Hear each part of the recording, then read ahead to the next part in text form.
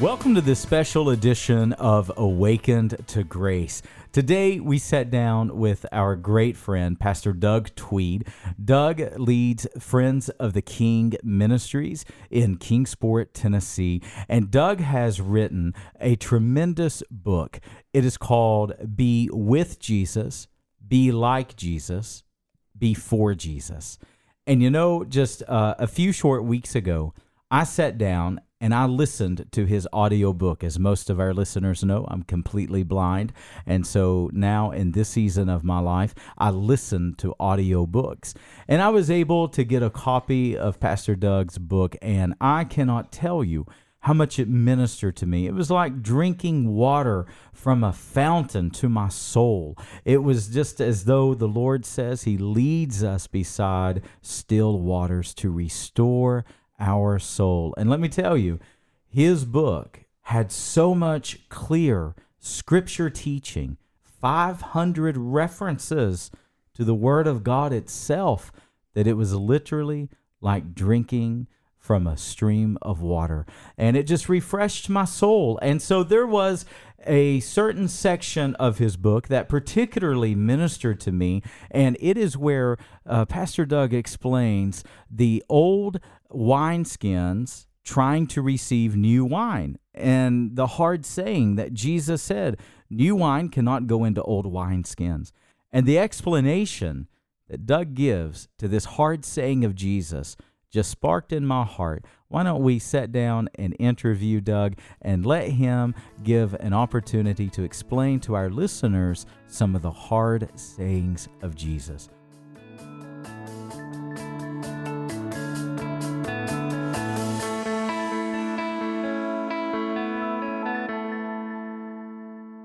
So, Pastor Doug, welcome to our broadcast. I can't wait to hear you teach and converse some of the Word of God with us today. We welcome you.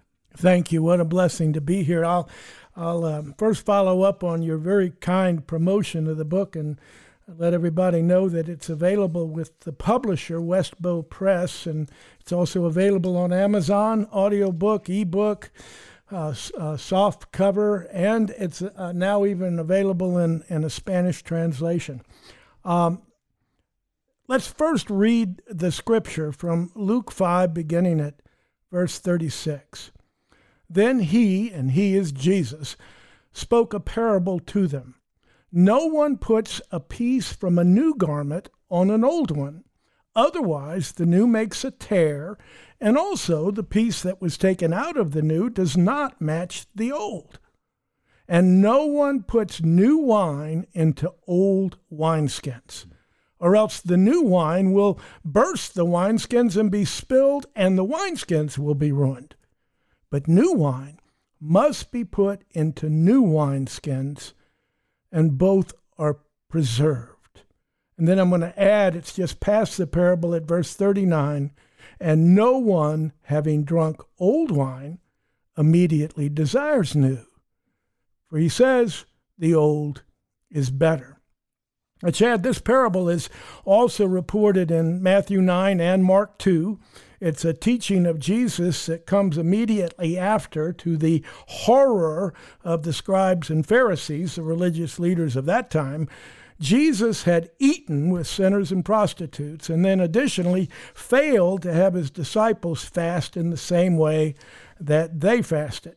Right off the bat, Doug, I know as I listen to you begin to set up our teaching today, I'm thinking for those Christians who they've heard the word parable before, a lot of times I think, especially those who have been in the church world, we hear things, we kind of know what it is. I think most people could say, okay, a parable is a way that Jesus taught. But can you give us a little more clear of an understanding what exactly is a parable that Jesus would have given?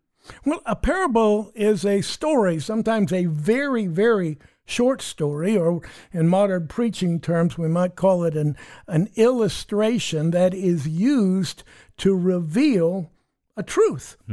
And we've often heard, tell me a story. A picture's worth 1,000 words. I remember a preaching instructor of mine way back when I was at Asbury Theological Seminary talked to me about God's story coming through your story into their story. But Jesus would teach parables because sometimes just laying it out in kind of basic dictation of truth or doctrines or thoughts or philosophy just wasn't going to tune into a lot of the people. And so he gave tons of parables. I'll be giving a few examples later, but the parable of the treasure in the field that he gave everything up to have because the kingdom is that valuable would be one example. I was actually listening to a Bible teacher this week. I think it was out of Mark chapter 4, the story, I believe it's the parable of the sower. And he made an observation that I had never noticed before when Jesus said that he called them secrets. He made an interesting observation that I'm wondering if you have any thoughts on. He said that secrets there, the secrets of the kingdom, is actually a poor translated word because in the Greek, the word is mystery. And he said, here is the difference between a secret and a mystery. A secret is meant to keep. It's not meant to be revealed. If I tell you a secret, I intend for you to keep that secret. But a mystery is meant to be revealed. A mystery is meant to be figured out. Oh, I just think that's a great concept. And I think one of the things we must all remember is that there are mysteries that we have not unfolded yet. We have preachers and theologians sometimes that lay it on us as if they've got it all figured out, but you talk about mysteries like the Trinity and things of that nature, mysteries like an eternal God who's outside time, putting everything into motion, and yet our choices mattering along the way and it not all being predetermined. These are mysteries. But I think there's a scripture, I can't quote it for you, I wish I could. It is the honor or blessing of kings to pursue the answers to mysteries and the solution of mysteries. Well, I know as a Bible teacher myself, I have to come to a point where I am comfortable, as Paul said, we see through a glass dimly. We don't have all the answers, and we don't have to have all the answers. No, if we had all the answers, then we wouldn't be walking by faith and not by sight, Amen would we? to that. That's why we're so dependent on God, and he calls us to come to him as little children. So, Doug, set us up in the text here. So, Jesus is going to teach by way of parables and continue to lead us through Well, in addition to the fact that this is a parable that is recorded in 3 of the 4 Gospels, it's also a parable that has actually 2 little parables parallel in it, because Jesus first points out you don't patch an old garment with cloth from a new garment. It won't match. And if you look at Matthew and Mark, it's described in a way that tells us the new is unshrunk. So when the patch is put on the old argument over time, it actually pulls away when it shrinks and makes the tear worse than it ever was. But after that, Jesus turns to the parable of the wine and the wineskins. It's familiar to almost all of us. This is where our focus will be. Wine and wineskins were a major part of Jesus' culture in Jesus' day, and they all knew you put new wine into new wineskins because new wineskins were still flexible. As the new wine continued to ferment and create gases, the new wineskins could stretch to handle it. Old wineskins, on the other hand, were rigid and stiff. New wine would cause them to burst, and you'd lose, as Jesus expressly told us, both the wine and the wineskin. Now, what our English translations generally fail to do is let us know that in the original Greek transcripts for this parable in the New Testament, 2 different words were used for new. Now, there's an important reason the Bible did this. God would not inspire the use of 2 different words if he didn't have a reason. The word used for the new wine is neos. We might spell it in English N-E-O-S. It's a Greek word that means new, young, or fresh. Neos is new in time, but not different in kind from the old that it replaced. So, for example, you run out of milk, you go to the store, get a new carton of milk. It's the same milk, but it's new milk. However, the word that's used for the new wineskins is kainos. We would spell it Kainos. It's a Greek word that is often used to mean new and improved. Think of, being told in the ad about the new and improved Tide. It's not only fresh, but it's different in some positive way from the old that it replaces. So in the New Testament, kainos is used to describe our new covenant in Christ, which is clearly superior to the old covenant. Our identity in Christ as a new creation, clearly superior to what we used to be, the new heaven and the new earth that will come at the last day when everything is changed according to Revelation 21 and Christ makes all things new, kainos. So let's apply that to the people of God, both then in the time of Jesus and now. The scribes and the Pharisees were objecting to Jesus about changing how things worked. You don't associate with sinners. You fast all the time in this way and not that way. But Jesus said, now I'm bringing some new wine. I'm bringing some fresh revelation from heaven, and you're going to need new and improved wineskins to hold it. Your old traditions, your old rules, your old interpretations of God's word are simply not good enough. And then today, well, we're God's people. We need the new wine of spiritual awakening and revival. I think virtually everybody feels that way. Spiritual awakening and revival are what God uses not only to increase our enthusiasm and passion and our commitment to bring us, but also to bring us to greater Christian maturity. And so that new wine comes from God's word and God's Spirit. And while God's word and God's Spirit can come in a fresh way to us, it can even be new to us concerning some truths we hadn't heard before or we hadn't learned yet.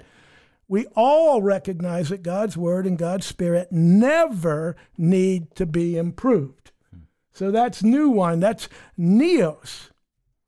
On the other hand, Christians in our faith communities, we are the wineskins into which this new wine must be poured. And that's where the problem lies.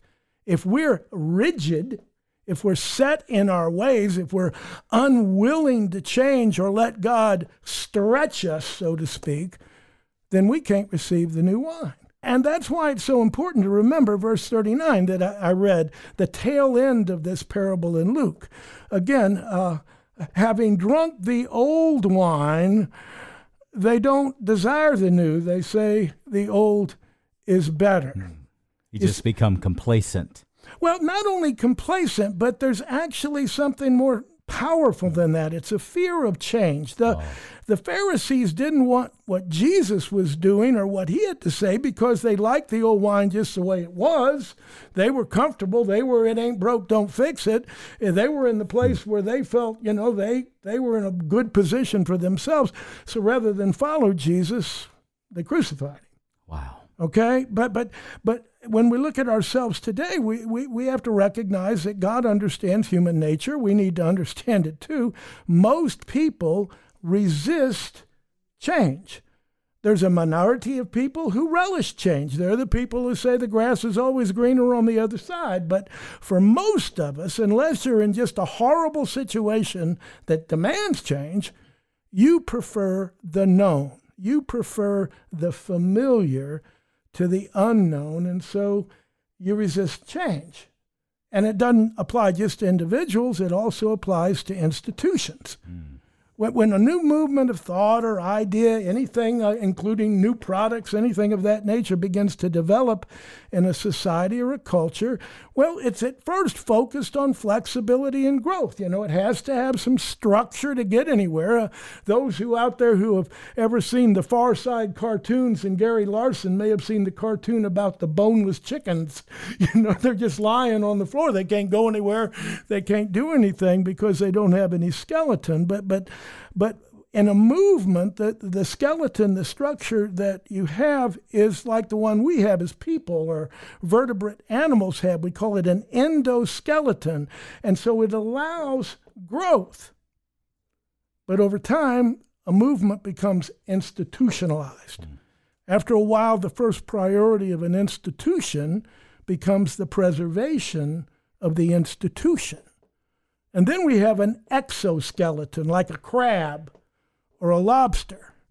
And now real change can only occur after you shed the skeleton altogether. Now, that concept of human nature over history is clearly applied in the church. New movements of thought about Christian faith and God's Word have arisen in the church, often leading to new denominations, for example. Over time, these too become more and more institutionalized, and then they become more resistant, like the Pharisees and scribes, to any kind of change that God might be inviting us to. Many of the institutions of the church, I think this is really important for us to understand, say we shouldn't change because God doesn't change and because God's Word doesn't change. And both of those statements are absolutely true. God doesn't change. Malachi 3:6, Hebrews 13:8. His Word doesn't change. Matthew 24:35, Proverbs 35, Psalm 31:13. But if I'm understanding correctly, you're saying that portion that does not change is like the new wine. It's the wine skins that must be new. Is that what you're saying? Yeah, if it's a biblical way to put it, bingo. Yeah. You see, God and His Word never change, but God's Word calls for us to change and to continue changing so that both individually and collectively as community, we can become more and more like Jesus. So the brokenness can be more and more redeemed and restored and repaired and healed. So, Doug, this is incredible teaching. It's almost like drinking from a fire hydrant. There is so much here to process and to receive. So let me ask you this. If the old wineskins, if we represent those old wineskins, and just as you said a moment ago, the Pharisees were comfortable. It was convenient for them to not change. If they were going to follow Christ, meant they would have to change. So how is it that we can not become these old wineskins? We can embrace change. We can allow the Lord to bring change into our life. Explain to us what that process is like. Well, I probably want to explain it in kind of two stages or two parts. I think first, we need to be persuaded by God through His Word that He is calling us to change. That's where a lot of the misunderstanding is. We're committed to believing that God knows what He's doing and that we're supposed to obey Him. We're not supposed to tell Him what to do. We're supposed to do what He tells us to do. And so we looked at scriptures, and there's many, but Romans 12:2 says, we're to be transformed by the renewing of our mind. More and more truth sets us more and more free. That's why we're called to this continued study and application of God's Word. 2 Corinthians 3:18 says we're to be transformed from one degree of glory to another into the image of Jesus. So we know it's process. It's lifetime process. We're in a process of sanctification that is to transform all of who we are. 1 Thessalonians 5:23, where Paul also tells us that it's God doing the work. We're simply cooperating with Him in the transformation. The Holy Spirit, for example, among other things, is growing in us the fruit of the Spirit from Galatians 5, which is more and more having the character of Jesus. If you wanted to put it in a harder tone, the writer of Hebrews at chapter 5 says we're to grow up. That's great. And Ephesians 4 says it the same way. It says we're supposed to grow up so we're no longer children, but we're instead all doing our part. We're knitted together. We're being equipped by the equipping ministers connected with Christ as our head, doing the work of ministry and coming more and more into a fullness of love. And these are such amazing scriptures because, Doug, I know that in the church circles that I grew up in, it was almost as though salvation was the finish line. But in reality, salvation is only the beginning. It's not the ending. As Ephesians 4 says, we're to grow to the full measure of the stature of Jesus Christ. That sounds like a lifetime of growth to me. It is, and what we need to understand there is that we have a purpose for remaining on the earth after we're saved. We're called to the mission of being a witness, being the royal priesthood, being the house of prayer. And we talk about witnessing, but if you're an immature Christian, if you don't know much, if you don't look like Jesus, and you don't love like Jesus, you're a lousy witness. And I used to be a trial lawyer. Lousy witnesses lose cases. They don't win them. Yes. So okay, go ahead. Please. So talk for a moment. Talk to the person who is listening, who maybe has been in some of those circles like I once was, where, okay, they got saved decades ago or years ago, and right now their spiritual life is like autopilot. They're just on, on cruise control. There's not any intentional growth. There's not any true transformation really going on in their life right now. What would be their first steps toward entering into this kind of transformational growth like you're talking about? Okay, that's obviously a big question, but if the first step is understanding that God's word calls us to change, and we're supposed to obey God's word, then I think the second step is understanding what's our role. I think there's a tendency in the part of many people that really believe we need awakening and revival, to simply pray over and over again, God, bring revival, bring awakening, and bring your kingdom, all of which are wonderful in terms of prayers, but with one problem. Revival and awakening come one heart at a time. So the person who's praying for revival needs to be moving into revival. And we assume we can sit on the couch, pray for God to do it, and he'll do it. It's almost like we're saying, hey, God, would you please do more than you're already doing? When in fact, the scriptures tell us, at 2 Peter 1, we're told that we've already been given everything that we need for mature godly living. At Ephesians 1, we've already been blessed with every blessing in the heavenly places.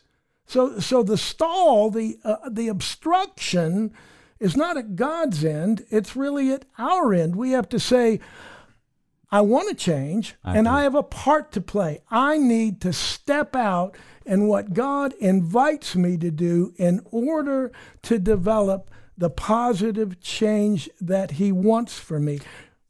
My view in Scripture has always been, this fascinates me, that the Bible does not seem to feel the need to explain that there's God's responsibility on things. He's the initiator of our faith, and he grants us faith. And 1 Peter 1, we're kept by the power of God. But yet, there is man's responsibility. Jude teaches we are to keep ourselves in the love of God. We must believe in our heart, confess with our mouth. There are things that we must do that are our responsibilities. And I'll never forget when I really learned, as a kid, you're pushed to grow, right? People push you, teachers push you, parents push you, your body, your mind, everything is naturally growing. But as you come into adulthood, growth is no longer automatic. And if you're not intentional about it, especially in spiritual matters, it's not going to happen automatically. We have to be intentional. And that's what I hear you saying today is we have to accept our responsibility to move ourselves toward spiritual growth. Absolutely. Paul talked about work out your old salvation with fear and trembling, and it's really not a matter of us doing it. He was talking God working within you, but you working with him. In 2 Peter that I had referenced earlier, we are partakers of the divine nature. Well, the word there, koinonos, actually reads partner. And you've heard the term co-worker with Christ. You know, he's the senior partner, he's the Lord, he's in charge, but our work is significant to what goes on. And so Jesus would add, and this perhaps is the strongest for me of all, in John 14, verses 21 and 23, he says, those who love me are the ones who have and keep my commandments. If we are going to love God, if we're going to love Jesus, then we do it by grabbing a hold of what he's commanding us to do. And we're commanded to abide in his word. We're commanded to pray. We're commanded to serve. We're commanded to be selfless. And above all things, we're commanded to unconditional love, all of which are ways in which you grow and change and become more like Jesus. I want to add one other thing, if you'll allow me. I want to squeeze it in. It's a second parable, or actually it's at the tail end of a group of parables in Matthew 13. And I think this can help a lot of people on this issue of change, both for a person and for a church. Matthew 13 has a ton of parables. That's the sower of the seed, the leaven in the loaf, the wheat in the tares, the treasure in the field, the pearl of great price. But at the end of all those parables, Jesus asks his disciples if they understand what he's been teaching. When they say yes, which is probably only partially true, he says this, therefore, every scribe instructed concerning the kingdom of heaven is like a householder who brings out of his treasure things new and old. You see, God calls us to change, but the process of godly transformation and change requires us not to give up everything or change everything, but to embrace treasures both old and new. Excellent. Many of Jesus' teachings were drawn directly and without change from his Bible, the Old Testament. Yes. The Great Commandment comes from there. Most of the Beatitudes come from there, for example. But in other areas, Jesus brought new and improved. Okay? Keep in mind, wineskins aren't just your music or your carpet color or your structure of organization. It's how you understand its word, its doctrines and traditions and frameworks, so that you can have more truth again that sets you more free. And so Jesus says in the Old Testament says don't murder, but I say don't treat others with disdain, don't belittle and mock people. The Old Testament says don't commit adultery, but I say don't lust with your eyes. Don't get involved with pornography. Jesus makes our enemies our neighbors and commands us to love them. And of course, most important, he brought the new covenant of salvation, replacing a system of sacrifices with one final sacrifice for all sins, for all people, for all time. There's this old saying, it's not a biblical saying, but it's a good one. Don't throw out the baby with the bathwater. And both in the church and individually as Christians, as new and improved wineskins, we have to value treasures that are old as well as treasures that are new. We don't change God's word. It is supreme treasure. But God may change and deepen our understanding of what that word is saying and how best we can live it out, how we can draw closer to him, and again, change as we become more like him and are thus better able to reveal him to the world. Pastor Doug, I am learning so much from this conversation today, and I know that our listeners are as well. Doug, I know that we have many pastors and church leaders who listen to Awaken to Grace. I want you to take a moment, and I want you to talk to the pastor or the church leadership team that their church right now is like an old wineskin. They want to lead toward change. They want to be more open to what the Holy Spirit wants to do right now in their church. they face resistance, and they don't know quite how to lead in a healthy way toward becoming new wineskins. Talk to them for a moment. Well, of course, I've met people like that, and I've had times when I was walking in that difficulty. We all know the church can, be up in arms over changing the color of a carpet, let alone other things. But I think the first thing that pastors and other servant leaders need to do is they need to recognize that the Scriptures do describe them as shepherds and equipping ministers. So they have a leadership responsibility in bringing about understanding. So step one is being persuaded yourself that God is calling the church to positive, divinely led transformation. And if they get to that point, then their job obviously is not to please man, it's to please God. So right off the bat, when you said positive, that absolutely perked my ears. So if I'm a pastor and what I want to change are preferences, that's not necessarily a positive change, is it? Well, that's true. People, again, like the old wine, as Jesus said, they like it and they don't want to try something new. And maybe to some degree, and I'm 73, and I kind of enjoy positive change, but the older you get, the more set in your ways, some people say you get. Nevertheless, I think what we need to understand is any change that is triggered by the Lord is positive. Okay, that's the key. Yes. The Lord is the head of his church, correct, and there is no other. And so, but there are some things. At least this is what I'm hearing when you say positive change. There are some hills that are not worth dying on, and if it's just simply a preference to me, is that necessarily a positive change for the body? Whereas if we're talking matters of the Holy Spirit, if we're talking matters of true ministry that bring transformation, okay, maybe that's a different level of positive change. Oh, that's a great question. It brings to mind for me some of the things, for example, John Wesley said when the church was dealing with division, because obviously you can get into issues of division over preference, as you say.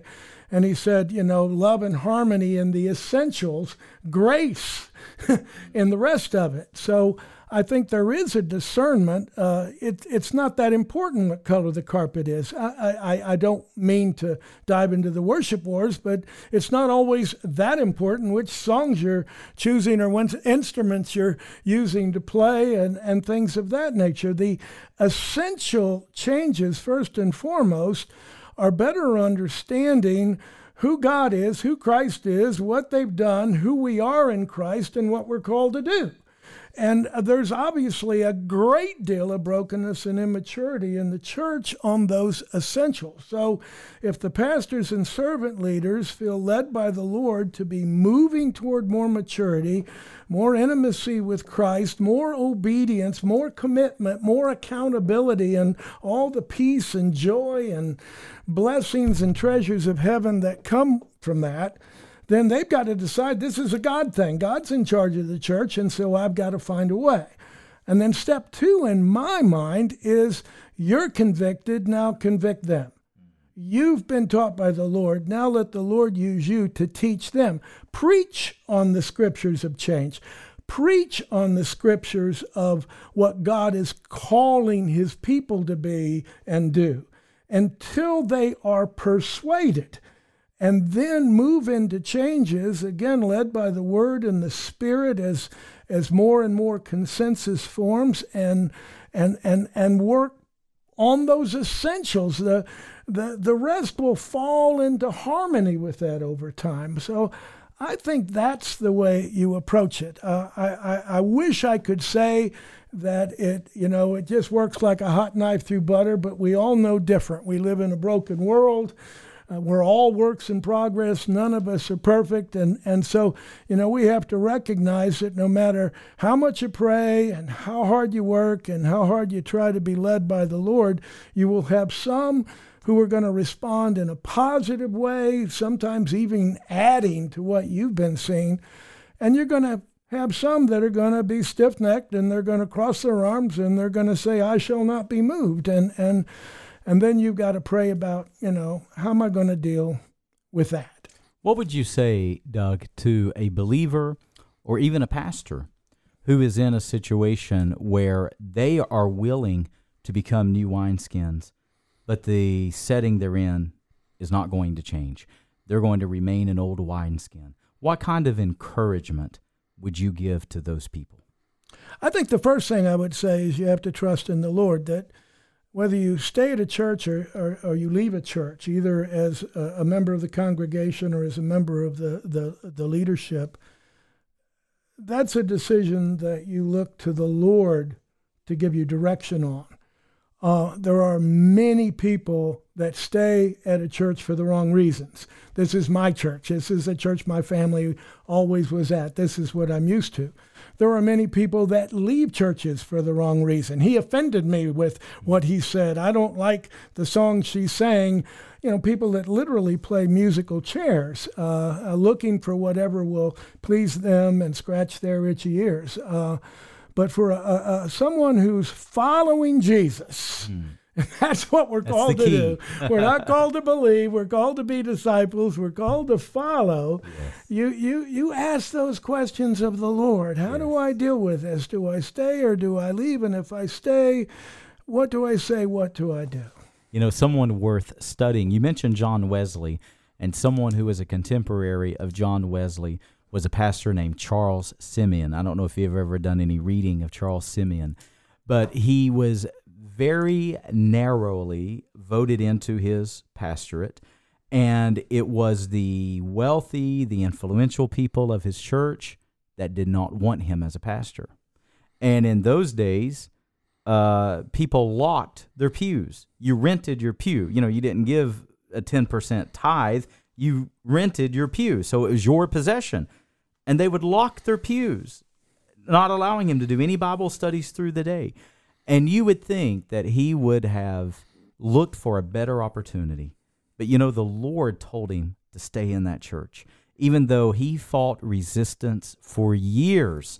But, you know, this was the early 1700s. Yeah, 18th century. That's right. And, you know, he became known to be a global pulpit because over the years he stayed, and he raised up so many young men that went to the mission field, and God used him even in difficult situations. Yeah, the other interesting thing about John Wesley, and I went to a seminary that was Wesleyan in terms of its foundation, and it leads to my favorite quote from John Wesley.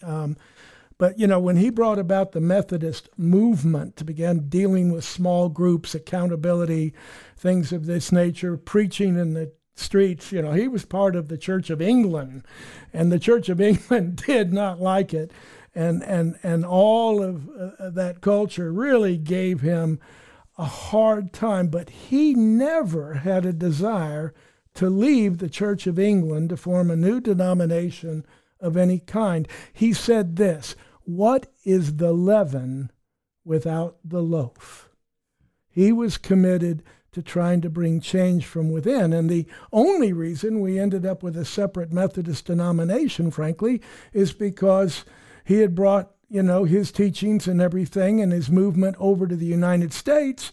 And when we had the American Revolution and became a new nation apart from England, we could no longer really have the Church of England very well. And that's really when the Methodist denomination was born. So I think there are times you leave. Remember when Jesus sent his 12 apostles out, he told them, go into the place where you can go. If they receive you, go in, be blessed, bless. But if they don't receive you, then leave. And as you leave, kick the dust off your feet. And so again, there are times to stay, lots of times to stay, even when it's hard and you're discouraged. On the other hand, there are times to go, and they're hard decisions, which is just one more good reason why you want the Lord to direct you in it. Pastor Doug, what an incredible conversation today. My spirit has been encouraged and renewed, and you've just shared so many truths with us that in reality I need to sit down and really process, because there was so much great content that you shared with us. Doug, why don't you take a moment and why don't you pray for our listeners, pray for those who the Lord has challenged through this broadcast, that he's calling them to deeper growth. He's calling them to move more towards spiritual maturity. And maybe for those who are in a season of big decision making and they don't know yet how the Lord is leading them. I'll just ask all the listeners to pray with me.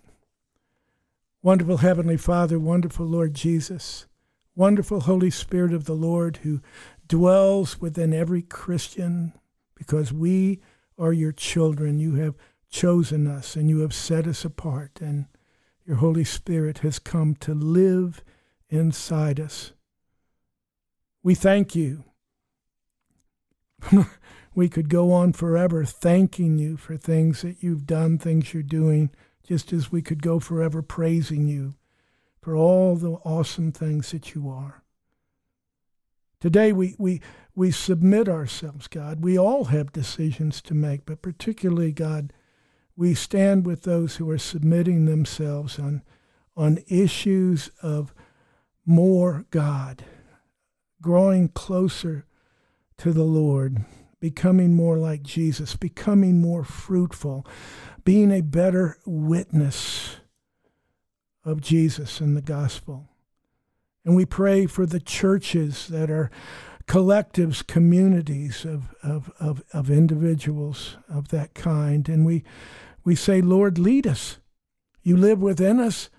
You said that those who are led by the Spirit are the ones who are mature sons and daughters of God. So we say, lead us, reveal to us, encourage us, God.